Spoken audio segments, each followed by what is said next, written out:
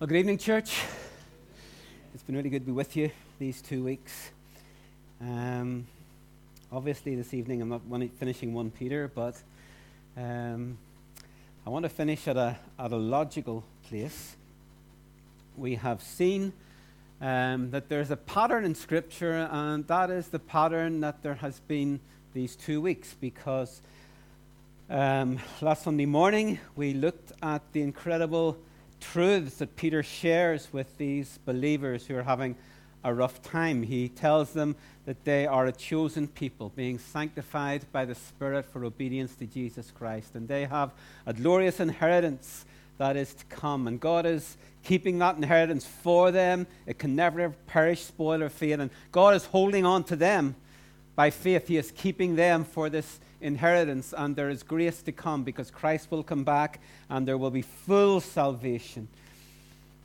But in the evening we looked at what follows from that, because there is the all-important word in Scripture which is therefore, and therefore in the light of what we are as God's people individually, in the light of God's promises and the living hope that we have, there is an imperative, there is a way to live. And therefore we are to live in holiness. We are to live in reverent fear. We are to live in love for one another. And then this morning we were looking at the incredible truths that Peter shares with his readers about who they are corporately as God's people. They are a chosen people. They are a royal priesthood. They are a holy nation. They are God's own special possession. And there is a therefore that you may declare the praises of him who called you out of darkness into his wonderful light. But there is more than that. There is a way to live. There's a way to live that is different. And it is that I want to look at this evening from chapter 2, verse 11 into chapter 3. It's a lot of Scripture. I'll tell you right now that normally what I like to do, the way I preach is exposition, and there's just too much Scripture here for me to do detailed exposition that I like to do. What I want to leave you with, church, is an impression, a challenge, not so much an encouragement because of God's promises, but a challenge to live in a way that is different, in a way that brings glory to God in a world that doesn't understand us and misrepresents us. And persecution might be too strong a word, maybe that will come, but this is how we ought to live. So let me read this to you. Reading from chapter 2, verse 11 into chapter 3. Reading from the New International Version. Dear friends, Peter writes, I urge you as foreigners and exiles to abstain from sinful desires which war against your soul. Live such good lives among the pagans, that though they accuse you of doing wrong, they may see your good deeds and glorify God on the day he visits us. Submit yourselves for the Lord's sake to every human authority, whether to the emperor as the supreme authority or to governors who are sent by him to punish those who do wrong and to commend those who do right. For it is God's will that by doing good you should silence the ignorant talk of foolish people. Live as free people, but don't use your freedom as a cover-up for evil. Live as God's slaves. Show proper respect to everyone. Love the family of believers. Fear God. Honor the emperor. Slaves, in reverent fear of God, submit yourselves to your masters, not only to those who are good and considerate, but also to those who are harsh. For it is commendable if someone bears up under the pain of unjust suffering, because they are conscious of God. But how is it to your credit if you receive a beating for doing wrong and endure it? But if you suffer for doing good and you endure it, this is commendable before God. To this you were called, because Christ suffered for you, leaving you an example that you should follow in his steps. He committed no sin. No deceit was found in his mouth. When they hurled their insults at him, he did not retaliate. When he suffered, he made no threats. Instead, he entrusted himself to him who judges justly. He himself bore our sins in his body on the cross, so that we might die to sins and live for righteousness. By his wounds you have been healed. For you were like sheep going astray, but now you have returned to the shepherd and overseer of your souls. And wives, in the same way, submit yourself to your own husbands, so that if any of them do not believe the word, they may be won over without words by the behavior of their wives, when they see the purity and reverence of your lives. And your beauty should not come from outward adornment, such as elaborate hairstyles and the wearing of gold jewelry or fine clothes. Rather, it should be that of your inner self, the unfading beauty of a gentle and quiet spirit, which is of great worth in God's sight. For this is the way the holy women in the past, who put their hope in God, used to adorn themselves. They submitted themselves to their own husbands, like Sarah, who obeyed Abraham and called him her Lord. And you are her daughters if you do what is right and do not give way to fear. And husbands, in the same way, be considerate as you live with your wives, and treat them with respect as the weaker partner and heirs with you of the gracious gift of life, so that nothing will hinder your prayers.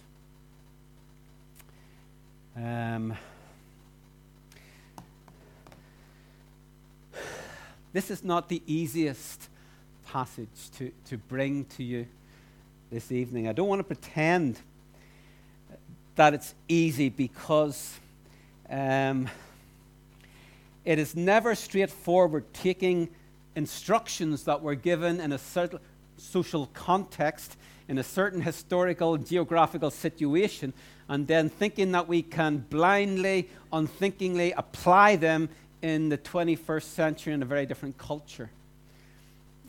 We have to be careful. We have to employ our minds and think, and it would certainly be true to say that there is not unanimous agreement among all believers about how we should interpret these passages. I think there's enough agreement for us to agree on the main things.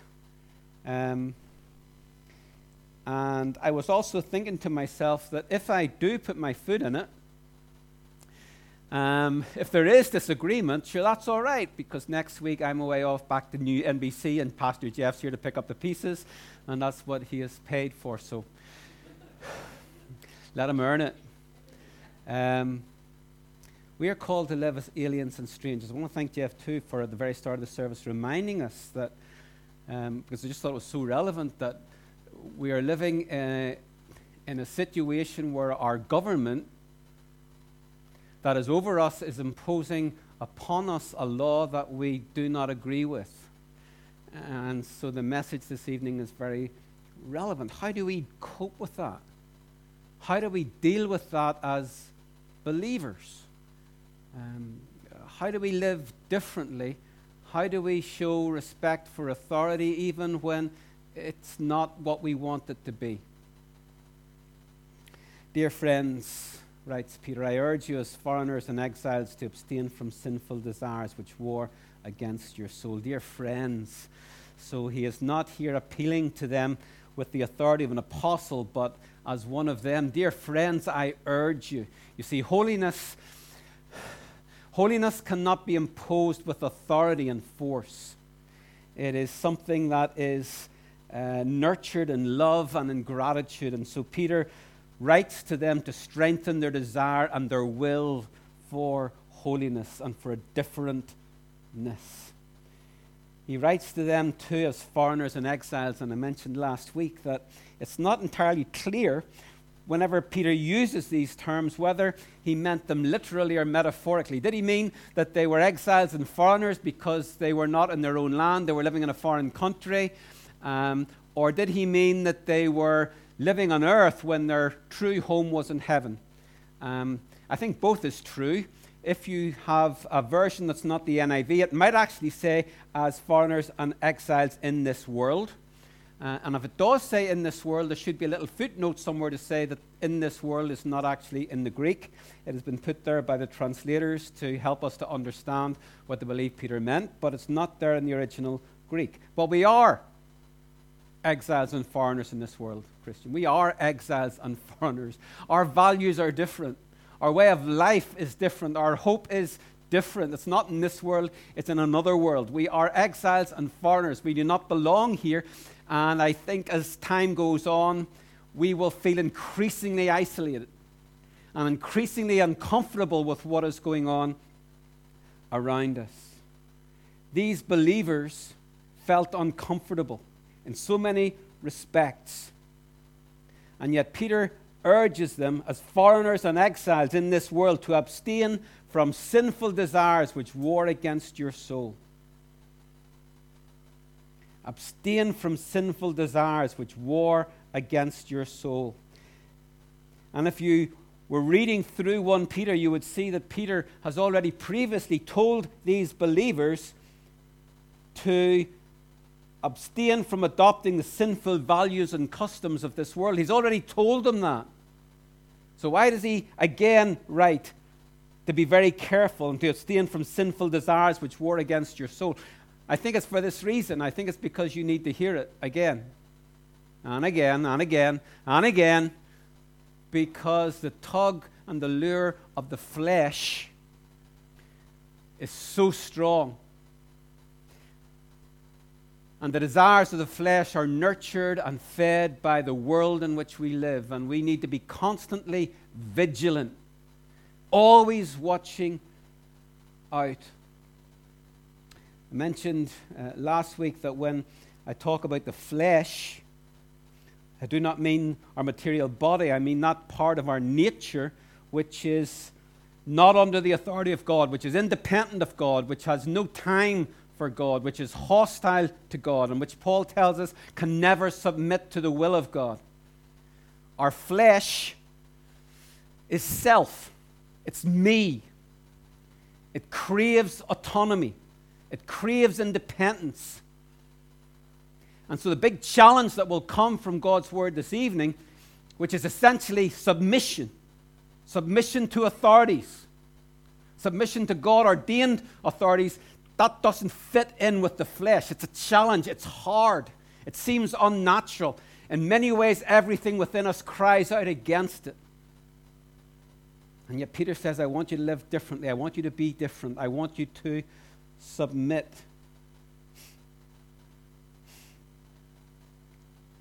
The battle for holiness begins in our hearts and our minds. And Peter says they war against your soul. We live in a spiritual war zone. When I was sharing this some time ago, a picture came into my mind as I read what I had written, that we live in a spiritual war zone. And what I pictured was a scene in a town in Syria, because we're seeing it again. For a while there we didn't, but we've all seen images of cities absolutely devastated by war. Piles of rubble, shell holes everywhere. And can you imagine what it's like for residents in those cities? Because there were people living there who have to walk maybe a mile to find some food or to find some water. And they venture out and they walk along those streets and they hear gunfire and they see smoke and they hear explosions, and they're walking along those streets and they're walking through the rubble, and they know every second that they're out, that they're in danger, and they're vigilant and they're watching. And what Peter is saying to these believers is, these desires war against your soul, and you're out living, and sometimes you are so lackadaisical and so casual and so naive because you think you're safe, but you're not safe. Your flesh wars against your soul. The world wants to bring you down. Satan, he says later on in the letter, is a raging lion, a roaring lion, seeking whom he may devour. He is out there. And the world is thrusting images and ideas at you, telling you, you want this, this is what you should do. And they war against your soul. And when we are living in this world as aliens and strangers, we have to be vigilant. We have to watch. We have to look back over our shoulder. And the world flashes things at us and tells us things we need to be saying, is this good for me? Is this helpful? How do I deal with this? And cry out daily for our God to keep us right. we're called to be different. That differentness from the world is not to be expressed in an aloofness. It's not to be expressed in a withdrawal from the world. What Peter says is that the way that differentness is to be expressed is to live such good lives among the pagans that even though they accuse you of doing wrong, they may see your good deeds and glorify God in the day he visits us.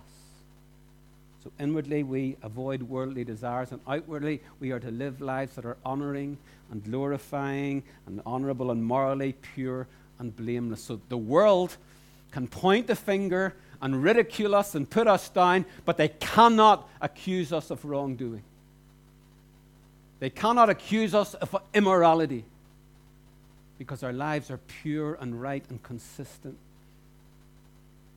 And Peter will tell us that that is how we are to resist and refute the accusations of the world when they say that you're crazy, you're mad, you're living in another time. We don't do it by shouting back. We don't do it by giving back as good as we get. We do it by living lives which are outstanding, that are morally pure and good and clean and right and blameless. As aliens and strangers, people out there who belong in this world are constantly watching us. Constantly watching us. And they're looking for opportunities to find fault, and Peter is saying, don't give them opportunities. Live lives that are so good and pure that they cannot fault you. I'm sure you've heard before that as believers, our lives are the only Bible that many people will ever read. They may not pick up the Word of God, but they will see its truth lived out in our lives, ideally. And if we say that our message is true, if we say that the message that we proclaim, the gospel, is powerful and true and good and credible, then a credible message must have a credible messenger.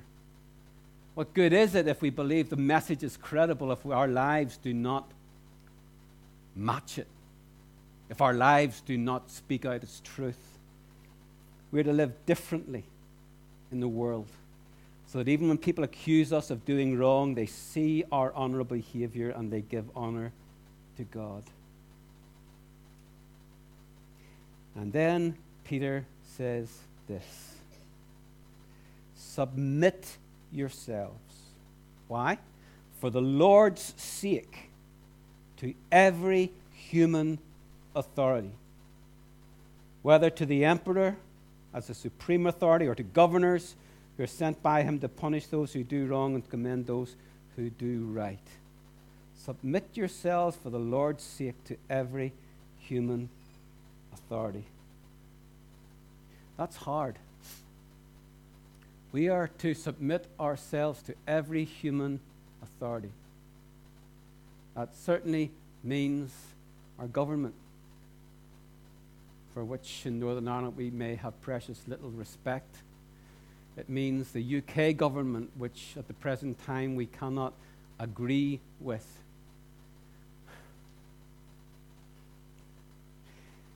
And we may be inclined to think, well, Peter is speaking idealistically. He is telling us that ideally we respect the government and we submit ourselves to every human authority, but he cannot really have meant that we do that in Northern Ireland. He cannot really have meant that we do that in the UK.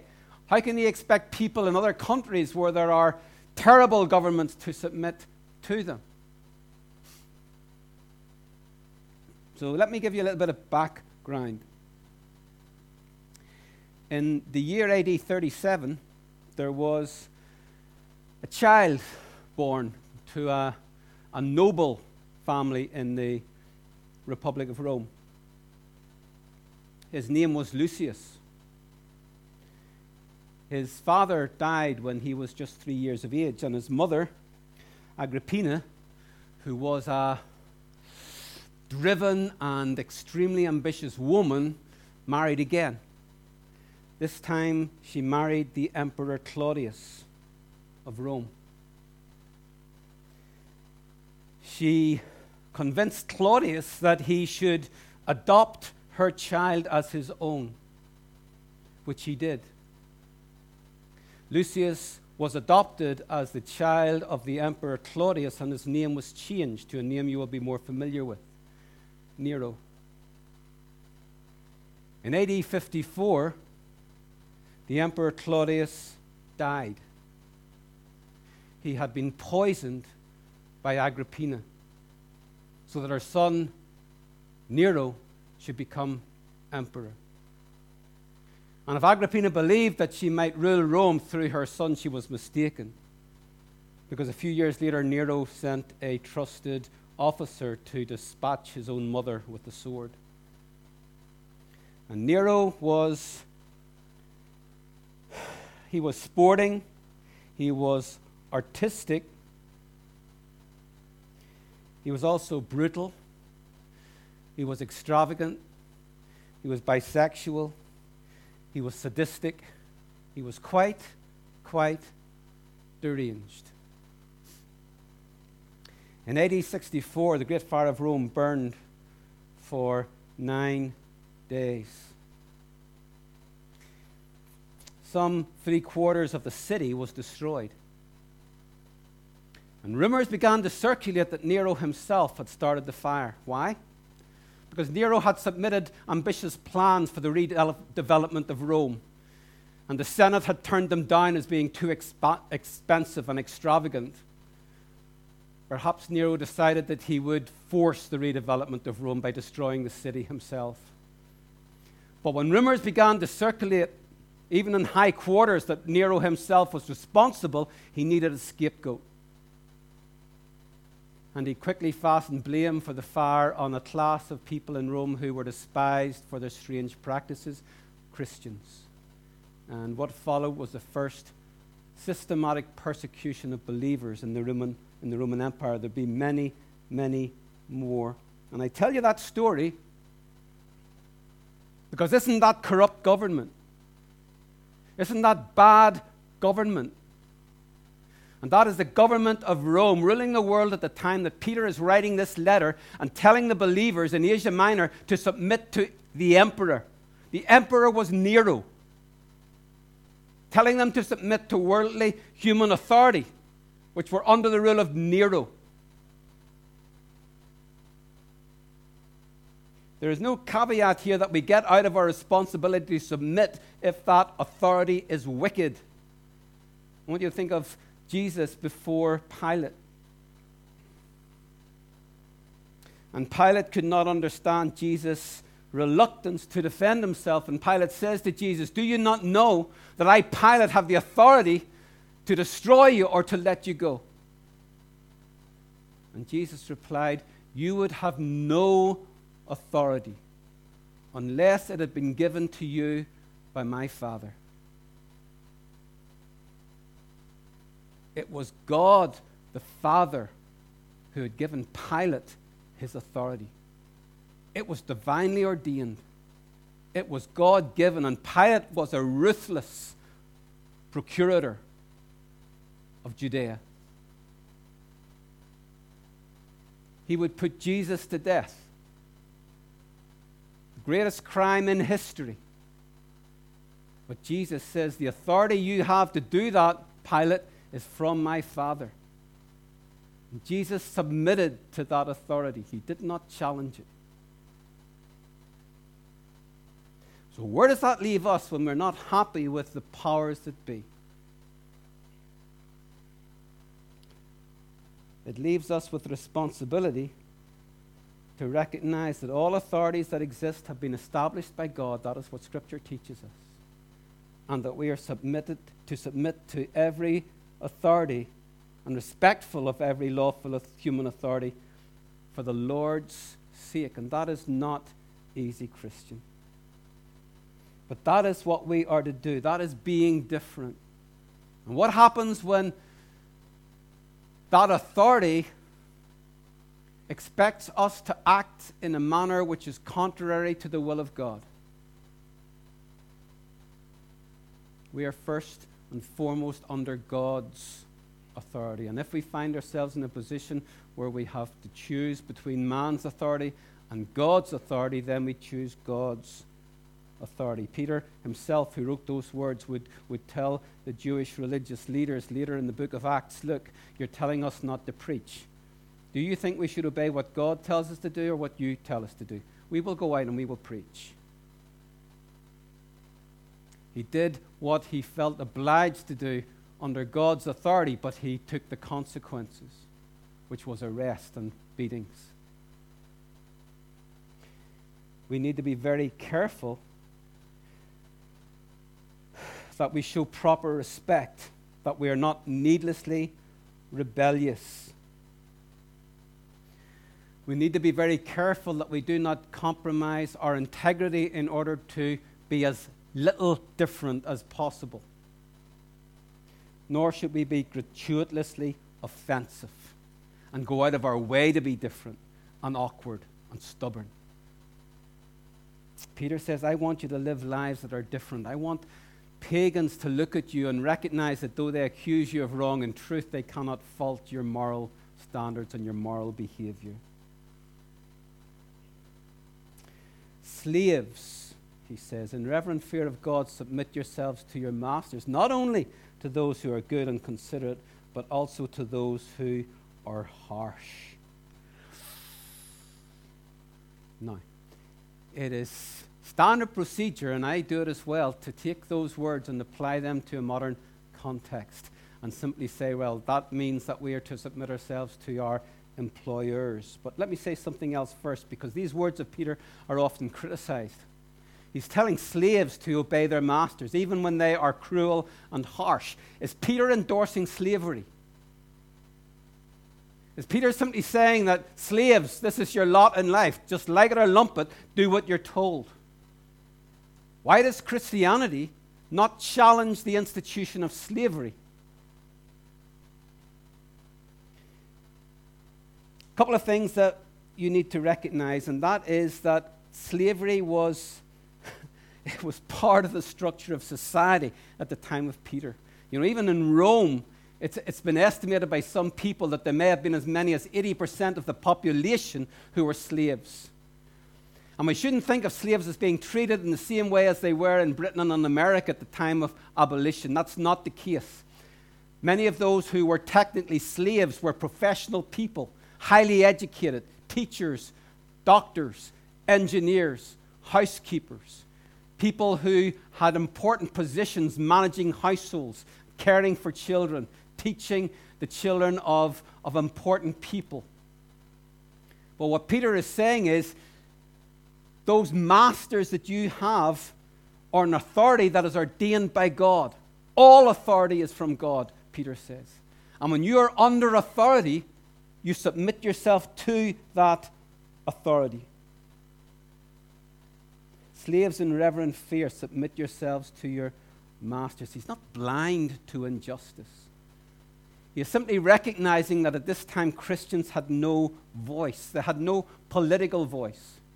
To urge slaves to take a stand against slavery would have been social chaos, anarchy, and a bloodbath. That doesn't excuse the fact that when Christians many, many, many years later did have a voice and did have the opportunity to rid the world of slavery, they didn't for so terribly long. But at that time, what Peter says is, submit yourselves to them. And the way that Christianity challenges social injustices and social evils is not by revolution and rebellion. It's by regeneration and reform. And even at the time of Peter, the first challenges to slavery were being made. By the end of the first century, when Christian householders and Christian people were being executed, many slaves of those Christian people chose to die voluntarily in the arena with their masters. And there was a huge impact on people at the very start of the 2nd century when a Roman matron, Felicitas, who was being put to death in the arena for her Christian faith, stood hand in hand with her slave as she was executed. Christians saying, in Christ there is no slave, there is no free, we are one. And that was undermining slavery. Why should I?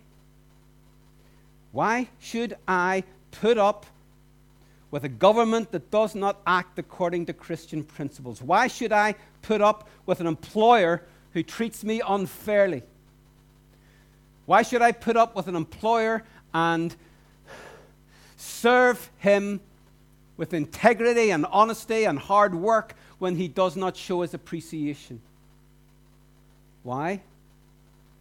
Because I want you for a moment to picture Christ on the cross. And this is what Peter does with his readers. He says, I want you to do this because Christ suffered for you. And he was perfectly pure and righteous and good. And he had done no wrong. But when they hurled their insults at him, he did not retaliate. When they hurt him, he did not seek to hurt them back. He took it. He did not retaliate. He made no threats. Instead, he entrusted himself to him who judges justly, and he bore our sins in his body on the cross, so that we might die to sins and live for righteousness. By his wounds you have been healed. And we love that verse, Christian, don't we? We love that verse. He bore our sins on the cross. Christ shed his blood for us, and Christ has redeemed us. And we celebrate that, and we sing about it. Nothing but the blood of Jesus. I want you to notice something. Just a few verses back, I think it's verse 21. Peter says, to this you were called. Christian, to this you were called. Christ is not just your Savior, he's your example. That is the model for your life. A life of suffering injustice, a life of picking up your cross and carrying it. Didn't Jesus say that? If you're going to follow me, you've got to pick up your cross and carry it like I did. You're called to non-retaliation and innocent suffering. And you learn to bite your tongue. Sometimes in church we can do that. We come out to church on a Sunday morning or evening and we know what's expected of us, and people annoy us, but we hold it back. We want to bite our tongue. We don't say anything because this is church. And when we want to lash out, we don't, because this is church. And we know how we ought to behave in church, but we think there's somehow a distinction between being out in the streets and being at work and being in church, and there isn't. There isn't. There is no secular employment. We work for Christ. We work as though Christ is our employer. We serve him. We humble ourselves for his sake. To this you and I were called. Christ did not only suffer for us, he left us an example to follow. And I know that we're uncomfortable with that. I know we're uncomfortable with that. But the way of the cross is the Christian way. You can't get round that. There's a tradition. It's not in Scripture. You may have heard of a book called Quo Vadis Domini. It's also a movie called Quo Vadis Domini. It's based on this, the name, because it's said that Peter was leader of the church in Rome, and when that Neronian persecution began in AD 64 with the Great Fire of Rome, that the Christians in Rome urged Peter to get out of Rome. His life was too important. He was an apostle. He'd been with Christ. He needed to get out of Rome before he was arrested. And Peter, listening to those who wanted to save his life, left Rome. And he left the city and was walking along the road out of Rome. And tradition says that as he was walking out of Rome, he was stunned to see Christ walking towards him into Rome. And he said to Christ, Quo Vadis Domine? Where are you going, Lord? And Christ replied, if you are deserting my people, then I am going back to Rome to be crucified again. And with that rebuke, Peter turned around and walked back into Rome. and he was crucified. Tradition says he was crucified upside down because he did not feel worthy to be crucified like our Lord. It was the way of the cross. That's the Christian way. To take up a cross and follow him. And that means suffering unjustly. And I'm struggling saying that because we're living in a world where we have rights. And we want our rights. And our flesh cries out for our rights. And I'm not saying that we should simply suffer and say nothing when our rights are infringed. But our first priority, church, is never our rights. It is the honor of Christ.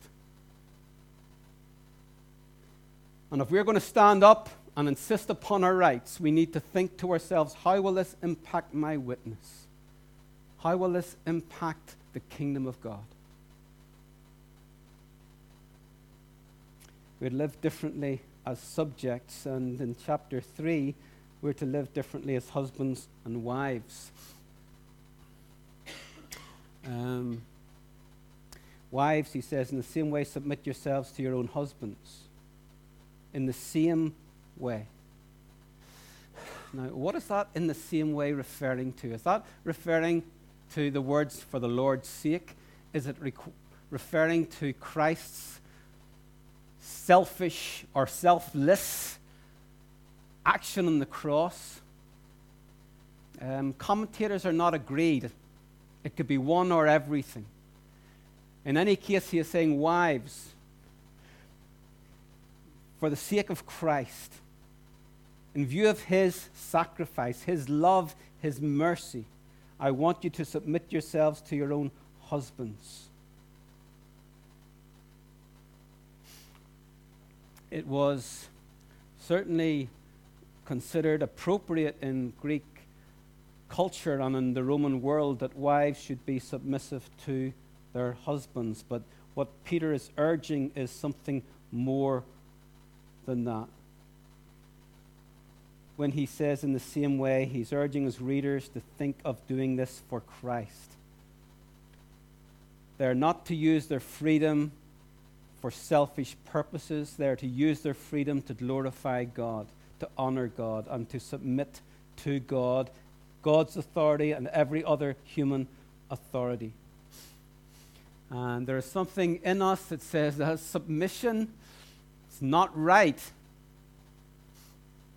Submission, church, has nothing to do with inferiority. You remember that Jesus took a bowl of water and went to his disciples, and he took a towel and he kneeled down and he washed their feet, which was the most humble of tasks. It was the task given to the lowliest of slaves in a household to wash feet. And Jesus washed their feet. Was Jesus inferior when he did that? Was he surrendering something precious? Jesus was still Lord. Washing the feet of his disciples was not an indication of his inferiority, but an indication of his freedom and his love and his willingness to serve. And in every respect, as believers, when we are called to submit to an authority, it is not because we are inferior. We do it out of reverence for Christ. It is not a sign of inferiority. If Jesus Christ, the Son of God, washed the feet of his disciples, setting them that example, then we should not consider it too little to submit to worldly authority. Remember that Peter, in a few verses, is going to tell husbands that they're to treat their wives with consideration and respect and honor because they are joint heirs with them of the precious promises of God. They are their spiritual equals. We are called to live differently in the world. I would love to avoid this verse 3 in chapter 3. And if I did, I know you're going to think less of me. It says, your beauty should not come from outward adornment, such as elaborate hairstyles and the wearing of gold jewelry or fine clothes. Okay. Where do we go with that in the 21st century? I think there's two very different wrong interpretations of that verse. And one of them is to say, well, Peter's writing in the first century. He's writing to believers in the northern part of Asia Minor, and what he says has no relevance whatsoever in the 21st century. And there are other believers who take it radically different and say that it is totally inappropriate that women should in any way adorn themselves, except in the very plainest of clothes. I don't believe, that Peter means either. I think he is drawing attention to a very important distinction between what is really important. And what is really important is what is on the inside. A gentle and a quiet spirit, because God considers that to be something commendable. And I'm going to take this out of simply woman, because men can be very fashion conscious as well. Not me personally, as you probably noticed. But men can be very fashion conscious as well. And being driven by fashion. Being driven by fashion to the point where it is almost an obsession and it becomes an expensive and time-consuming, that is not conducive to holiness. Looking after ourselves and wanting to look our best is not harmful. But let's be careful. Because I've often said it to myself and to my wife, she doesn't appreciate it, is that if we spent as much time on a Sunday morning on our knees preparing ourselves for a spiritual encounter with God as we do washing and shaving and cleaning and dressing and getting ourselves ready, we would be very different people, I think, on a Sunday morning and Sunday evening. Peter is not saying a yea or a nay. He's simply saying, look, what is important here? Submit yourself to God. What God sees is your heart. Man looks in the outward appearance, but God looks at the heart. And we should not be dressing in such a way, male or female, that people notice us. We shouldn't be dressing to be noticed. We should be acting so that Christ is noticed. We should be speaking so that Christ is noticed.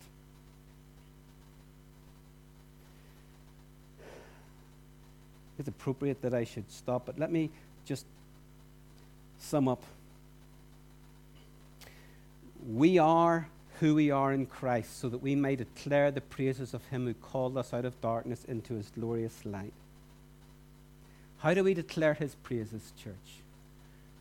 We declare his praises when we live in holiness. We declare his praises when we live in love. We declare his praises when we submit to his authority. And we declare his praises when we submit to the authorities that he has delegated and ordained.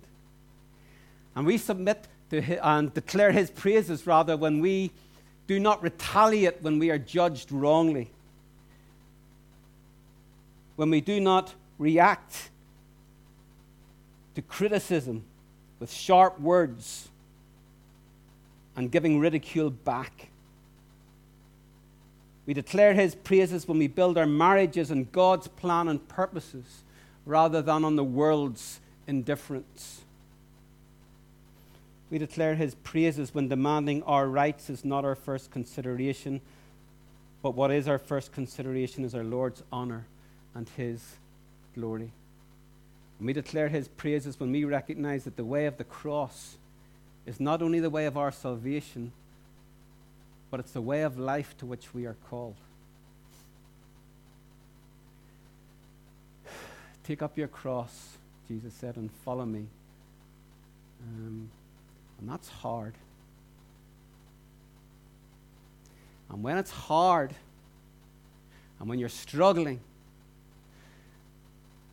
you look that direction, and you cling on to that living hope that Peter has shared with you. It says that you have a glorious inheritance that is to come. And this world is hard because you don't belong here. It's not your home. You're aliens and you're strangers, and people will not understand you, and they will sometimes think evil of you, and they will ridicule you, and they may even persecute you. Do you know what? To this you were called. To this you were called. And for those of us who have the privilege of suffering in any way for Christ, we will also be glorified with him. We will see him, and we will be like him. And that is the hope that you cling on to. It's the hope that I have to cling on to.